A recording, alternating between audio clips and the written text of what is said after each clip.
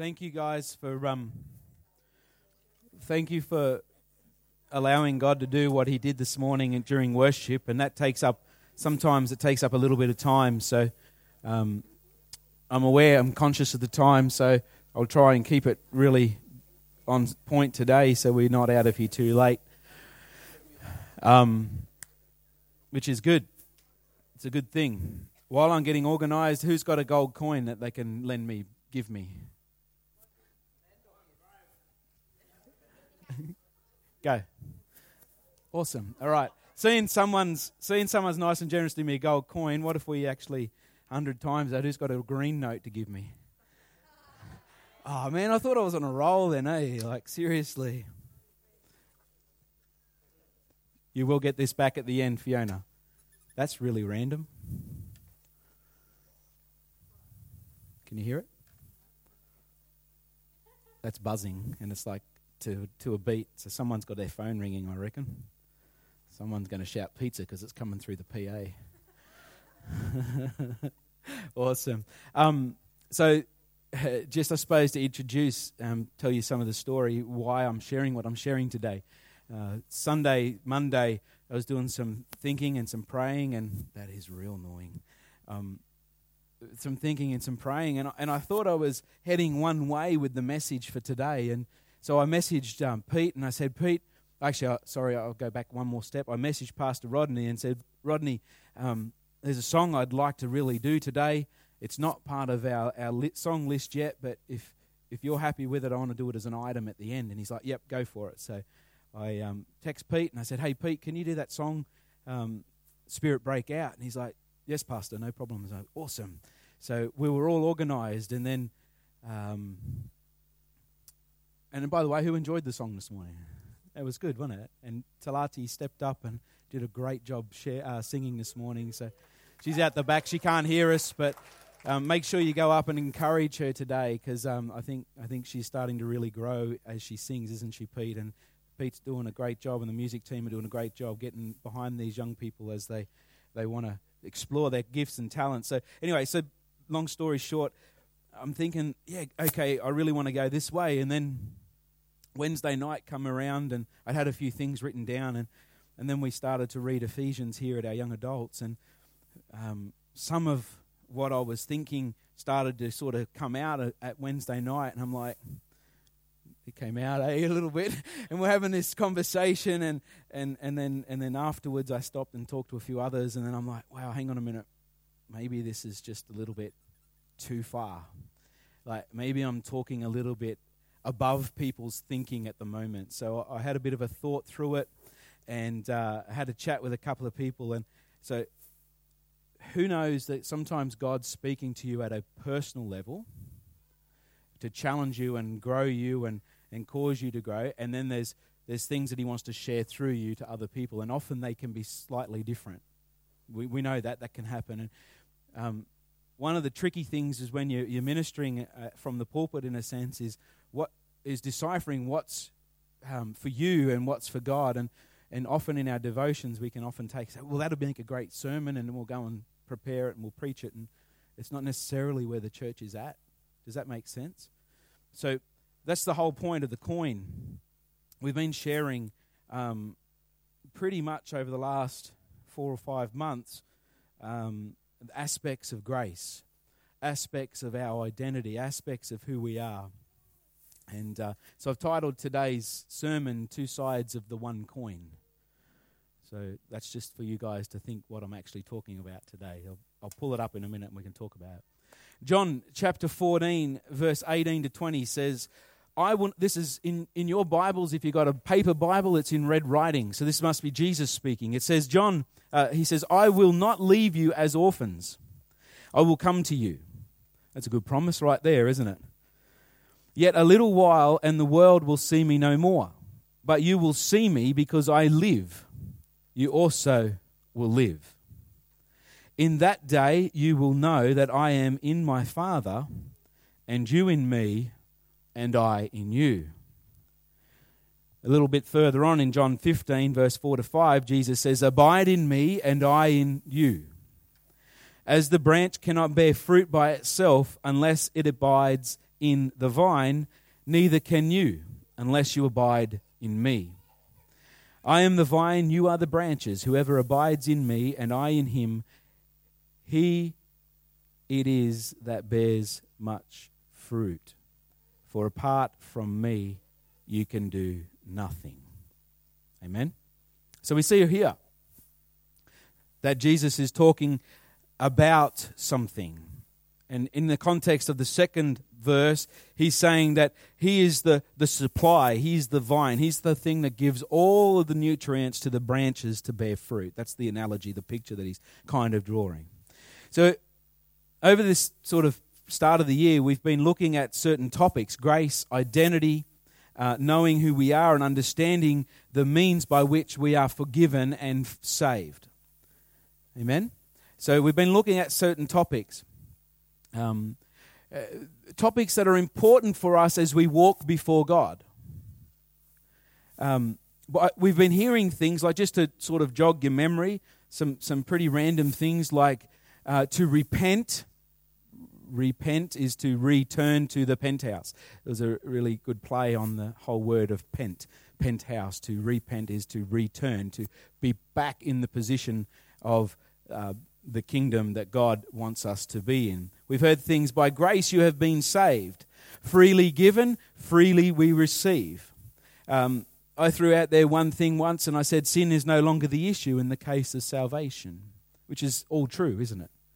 If we're saved, sin's no longer the issue. If we actually focus upon sin, we're more than likely we're going to be attracted to sin. But if we focus on the grace and the goodness of God, we actually turn our back on the sin, and that which stumbles us causes to it sort of subsides and fails. And that sort of process of grace in a sense.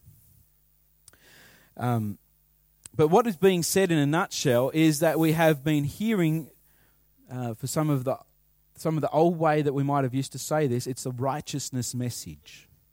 Okay? Really what we've actually been looking at is the sense that we are righteous in Christ. We stand forgiven. We stand redeemed. We stand accepted not by our own works but by the grace of God and what happened at the cross 2,000 years ago. So this righteousness message, that we're saved by grace from our sin, past, present, and future. That it's a completed work of the cross. When Jesus stood there, and you will remember us saying this, that when he was nailed to the cross, his final words were, "It is finished."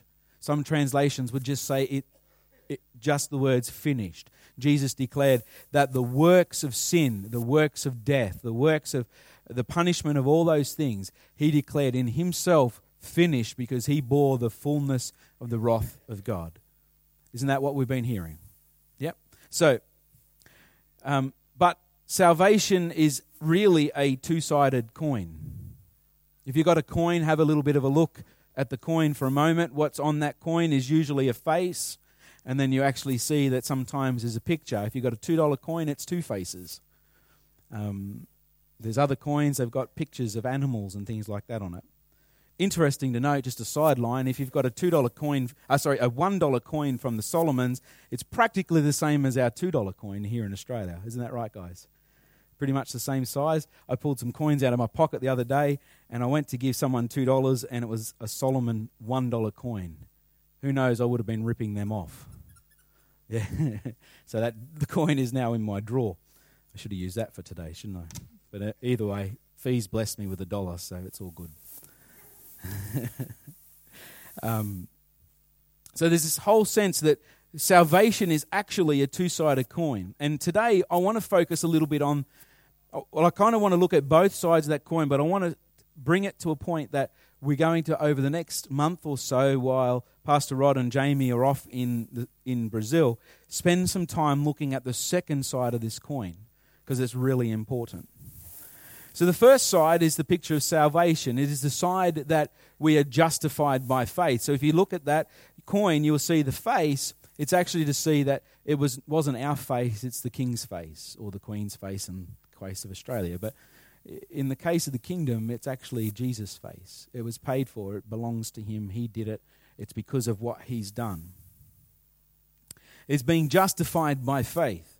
Through grace, which is the righteousness message.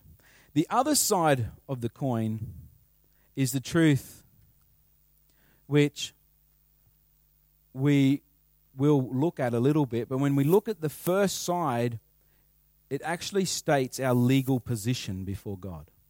And that's what the whiteboard's for. I'm going to try and bring it down to a point where we can understand it from a picture so we know where we're actually at. Justified actually means that my slate is clean. It actually means that the simplest term, and you've heard us say it before, but if for sake of wearing it out, justified, never sinned. It's this right standing of righteousness before God that says, I stand before God justified, had never sinned, like pure, perfect, holy. But we know that that's not 100% true in the natural, isn't that right? But so it has to be a legal statement. Like righteousness is a legal statement. Justified is a court term. It's a statement that aligns with the justice system. And if heaven was a court of law and God was the judge that presided, then what would be going on? Jesus would say, well, this person's justified because of what I've done. Okay, so therefore he's declaring an innocence over our life, not by our works, but by what he has done.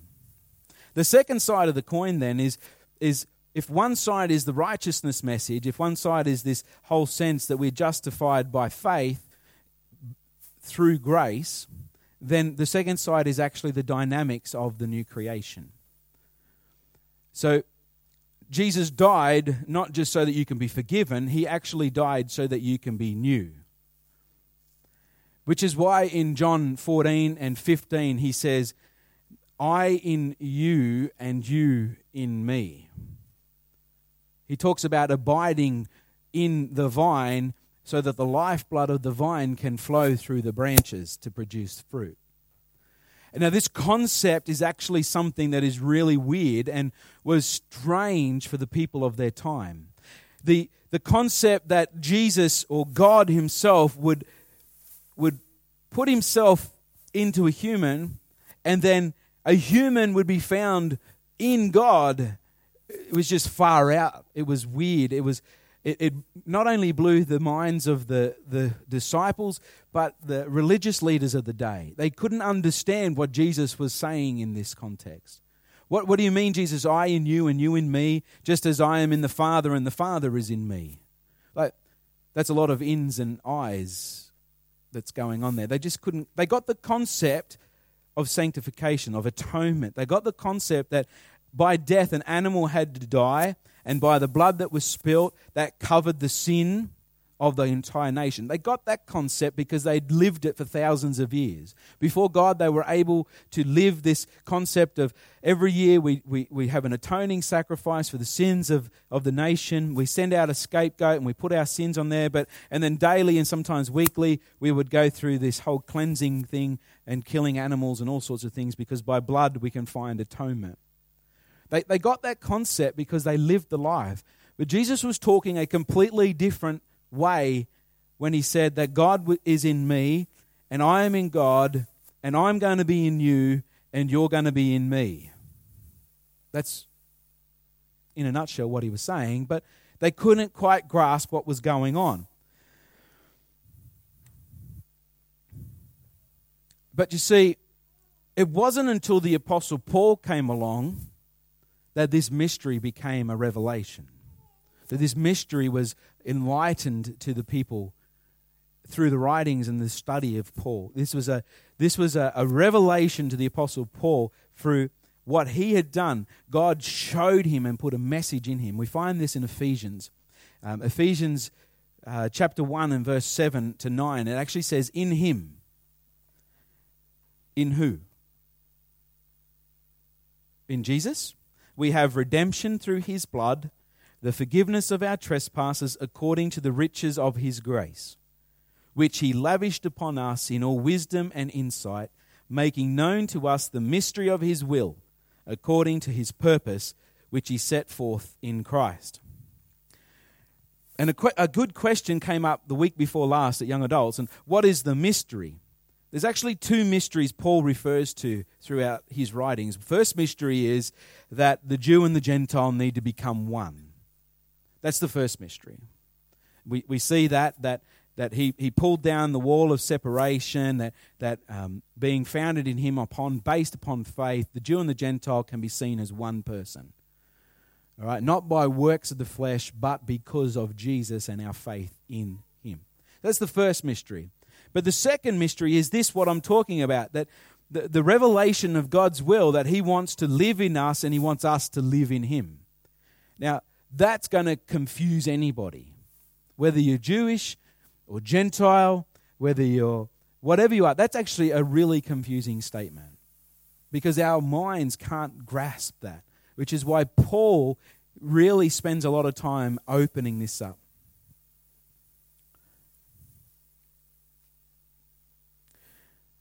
So the righteousness message, two sides of our coin again. The righteousness message, the face of the coin being Jesus in our analogy, the righteousness message benefits us in a legal sense. When God looks at us and sees us hidden completely in Jesus. I'll say it again. God chooses to look at you hidden completely in Jesus. Let me draw that for you.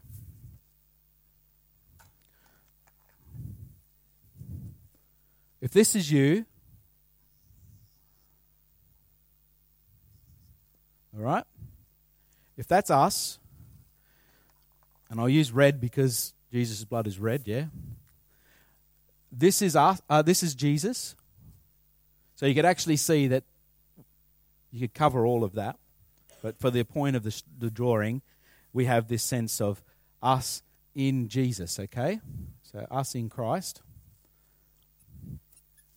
In a legal sense, what actually happens is God chooses to say God's up here, all right? Because we can't actually draw God, so his spirit, so we'll put him up there. God chooses to look upon you being under the blood of Jesus. This is the righteousness message, that God would, that when we come to Jesus, when we accept Jesus and what he did for us at the cross, when we say yes to Jesus, what you did was for me, and we personalize that to a point and say, Jesus, I'm a sinner, and my due punishment is to be put to death. But I believe that at the cross, you paid the price for my sin. And at the cross, a transformation happened. At the cross, something happened that upon you, you took the fullness of the sin of the world, and the fullness of God's wrath was poured out and completely appeased at that moment.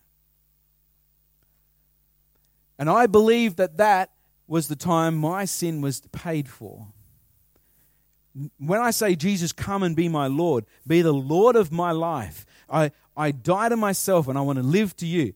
That is the fullness of what he paid for coming completely ours, and the righteousness and holiness and worth that he is fully becomes us. Which is why he says, you need to be hidden in him. Abide in me and I in you. This is what it is to be completely abiding in Jesus. Because if I didn't have Jesus there, if I was standing over here, all on my lonesomes, God would look at me and he would look completely and entirely at the very depravity of my sin. Because sin separates us from God. So he actually, in a sense, can't accept us based on our own merit. So the only way he can accept me is to be hidden in the perfect work of his Son. And then he looks upon me as a good father does, and he's proud of me, not because of the works I've done, but because of his Son, Jesus, and what he's achieved in the cross. All right? Ephesians says that after he's done all this, he's gone and he's sat at the right hand of the Father, where he too has put us in Ephesians chapter 2. So God's looking at us not based upon our merit and our works. That's a good word. Because if he's looking upon what I do, what I say, how I act, how I perform, then he's actually going to be seeing me clothed with filth. but he looks at me through Jesus and his complete work. Does that make sense? And I'm thankful that he does that. That's what we've been sharing in a nutshell over the last 3 or 4 months. This alone is the picture of grace. And this is why sometimes it's hard to comprehend. We are hidden in Christ. Does that make sense? Let me throw what Scripture says at it. And shall I say this? Hidden in Christ, we are able to be confident in the completed work of the cross. And Satan's attempt to condemn us have no hold, and his fiery darts won't stick to Jesus. This is our legal standing. 2 Corinthians actually says in 5:21, the first part of this, it says, "For our sake he made him to be sin, who knew no sin." That's Jesus. That's what I said when Jesus was on the cross. He made Jesus, who knew no sin, to be a representation, to represent sin on our behalf. Continue, it says, so that in him we might become the righteousness of God. In him we might become the righteousness of God. Does that make sense? Not in our own merit, but in him. So that's a freeing thing. If you're trying to appease God, or if you're trying to do good in your life by your own works, then you're actually wasting time, because you can't appease God in that way. You can't prove yourself to God, and it's actually a wrong thinking to think that you can appease God anyway. Because that was already done at the cross. That was already done. The fullness of his wrath was poured out right there at Calvary. So the only place I'm going to find righteousness is here, hidden in Jesus. And that's what Paul's writing in 2 Corinthians 5:21. So that in him we might become the righteousness of God. Colossians 1:21 and 22 says, "And you, who were once alienated and hostile in mind, doing evil deeds, he has now reconciled in his body of flesh by his death, in order to present you holy and blameless and above reproach before him." The NIV and the King James and the New King James actually say, "in his sight," which is where this concept of how God sees us comes from. In his sight, what Paul's writing there is that he is able to present you holy and blameless and above reproach before him. In his sight, God looks at you legally and says, you are above reproach. Isn't that good? If I'm trying to work at my salvation, then all of a sudden I can't be seen as righteous, because I do things wrong all the time.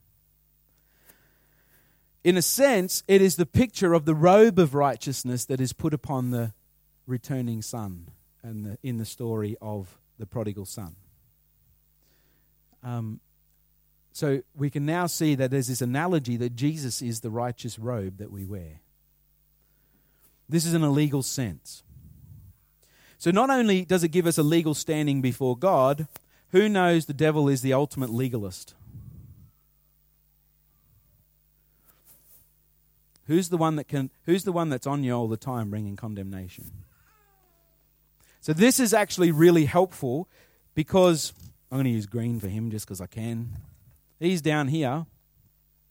He's like down here because he's right really under us, right? He's down here, and I can't even draw him because that'll just give you pictures you don't want. And he's all the time casting. Oh, I might do them in red for you, eh? Then it's fiery. He's throwing fiery darts at you. Those green ones are the ones that come with all the pollution on them. He's throwing fiery darts at you. Right? He's actually saying you're no good. You're worthless. How could you be sinning? How could you do that to someone that loves you so much?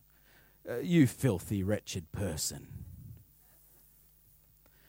But on a legal state, by the way, he's the legalist. He's the one that tries to hold us accountable to the things that we can't do. He used the law better than anyone of us could. I tell you that right now. He's throwing darts at you, but can you see something? Those darts are shielded. They actually can't penetrate the perfection and the righteousness of Jesus.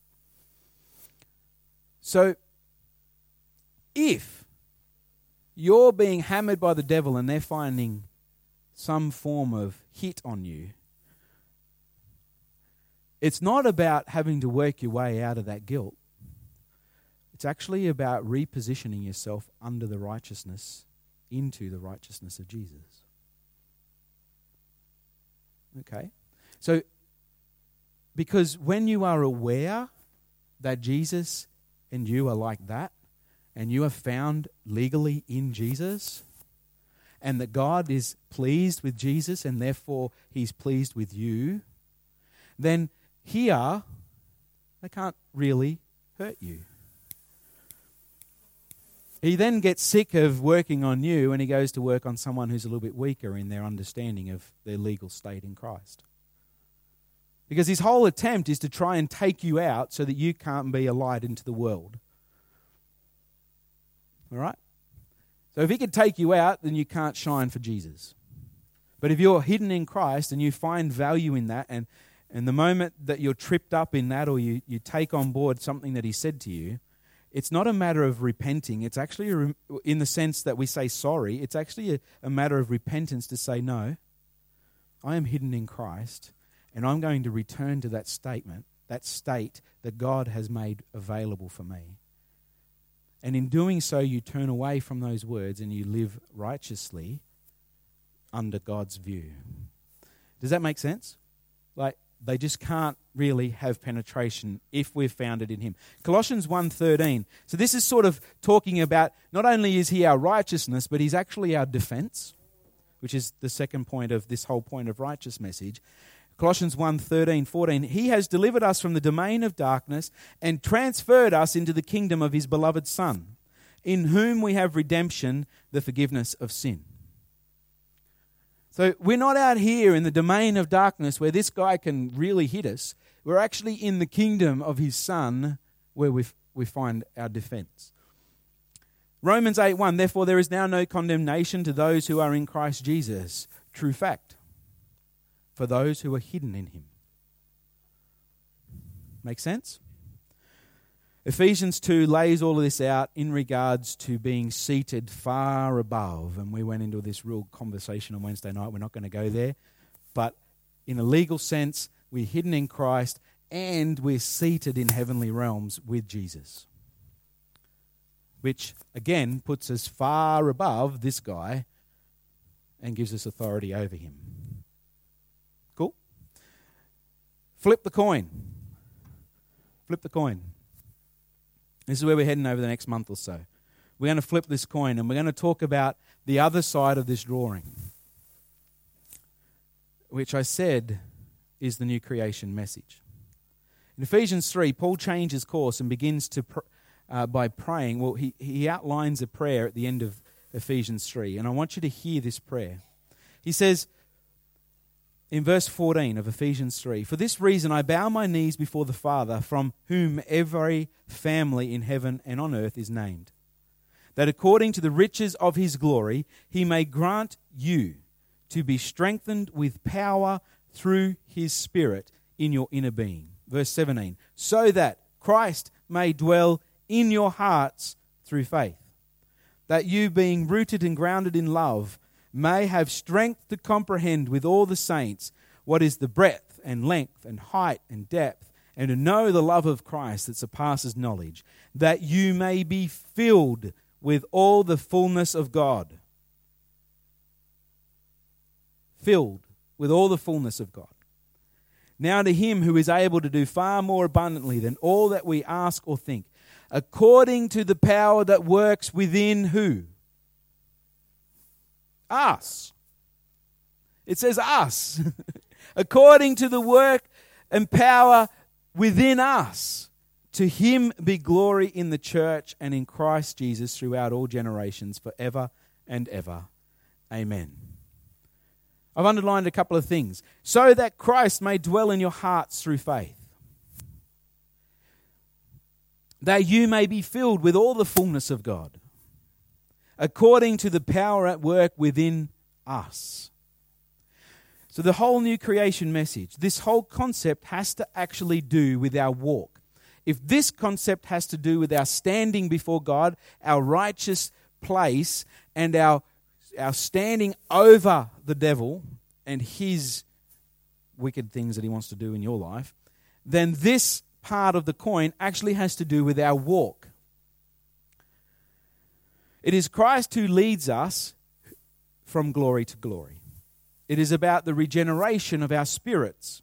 It's about new life, the indwelling of Holy Spirit, the Spirit of Jesus being fused with ours, reviving us, empowering us to live as sons and daughters of God. Some of you that have been in the church for a long time might remember a name, Tony Smits. He used to come up here. He used to love this message, and it's really a core foundation of the CRC. It's a core foundation of our movement.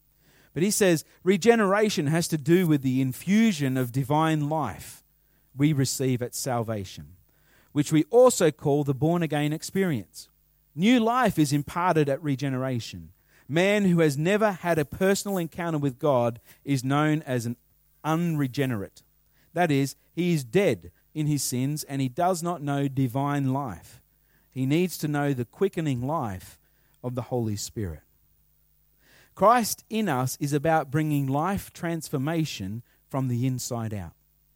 As we continue to walk with Christ, our new life will continue to grow, expand, and increase. This empowers us to live victoriously, overcoming the sins we may commit and causing us to bear fruit. Galatians 2:20, I have been crucified with Christ. It is no longer I who live, but Christ who lives in me.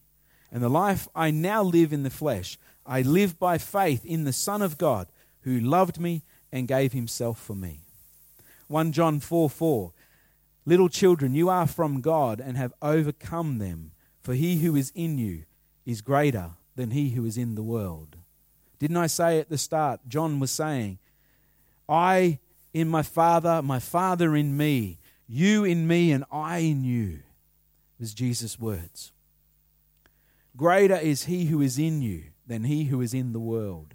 Colossians 1:27, to them God chose to make known how great among the Gentiles are the riches of the glory of this mystery, which is Christ in you, the hope of glory.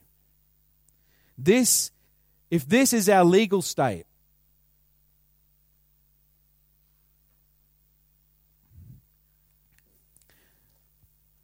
I left myself a little bit of room.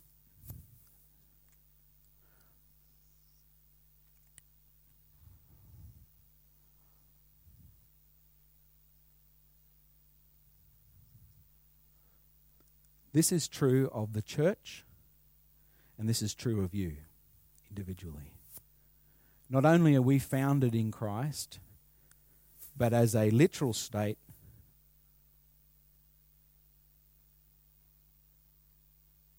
we now walk with Christ in us. This is practical. This is Christ transforming us from the inside out. This is reality. Because Christ's whole purpose in us is to transform us to be more like him. Christ needs to get out of us. And to do so, he needs to transform the way we think, as Graham said in communion. To do so, he needs to change our lives to live righteous and holy, not just as a legal state, which is what grace actually is, but as a literal state, that our lives become more like the one who died for us. That our lives actually become more holy, more innocent, in a standing that becomes more like Jesus, in a sense that what Jesus did, I do. And that's the ever-increasing journey that you and I as individuals are on, and as we are on as a local body, the church. The second side of the coin is how others view us. Whether they are non-Christian or Christian, it doesn't matter. It's how I view you, it's how you view me. If I stood up here and I wasn't living a life that was ultimately trying, in a sense, I'm not even using the word trying, living in a state that was holy, then you would judge me as saying, this guy's an unrighteous git and you shouldn't listen to him. Is that right? My legal standing before God is I'm righteous, and that is grace. But my literal state before others as a witness is this Jesus in me and he empowering me to be more like him. Which is why I need to sometimes come and say sorry to people. It's why you've got to go and say sorry to people, because we mess it up all the time. But by saying sorry, we're becoming more like Jesus. If we hang on to it and we say, hey, it doesn't matter, that I don't care, they made me bitter anyway, what happens is we get this bitter root and it squashes the witness of God in our life.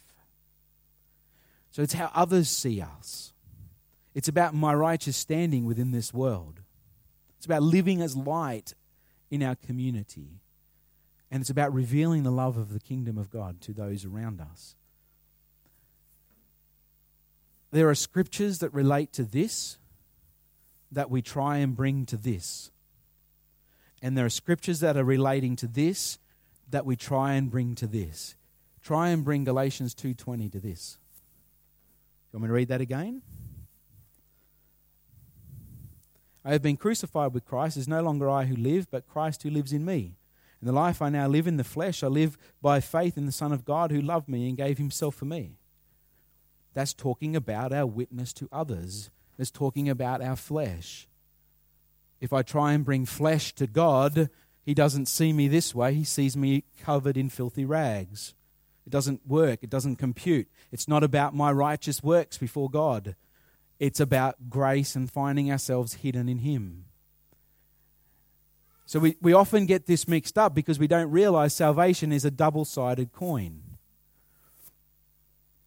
And we often talk about grace and saying, but if you keep saying grace, people are not going to, they're not going to live, and they're going to live licentiously, and they're going to do the wrong things. No, because if you teach grace right, the other side of the coin is Jesus working through that person actually means that they're changing and transforming into the likeness of Jesus, a stronger representative of who he is. So the message is grace and always will be grace, but it's grace outworking from the outside in so that God can see us and help us, and it's grace working from the inside out that's transforming us so we can be a witness in the world. Does that make sense? That is the two sides of our coin.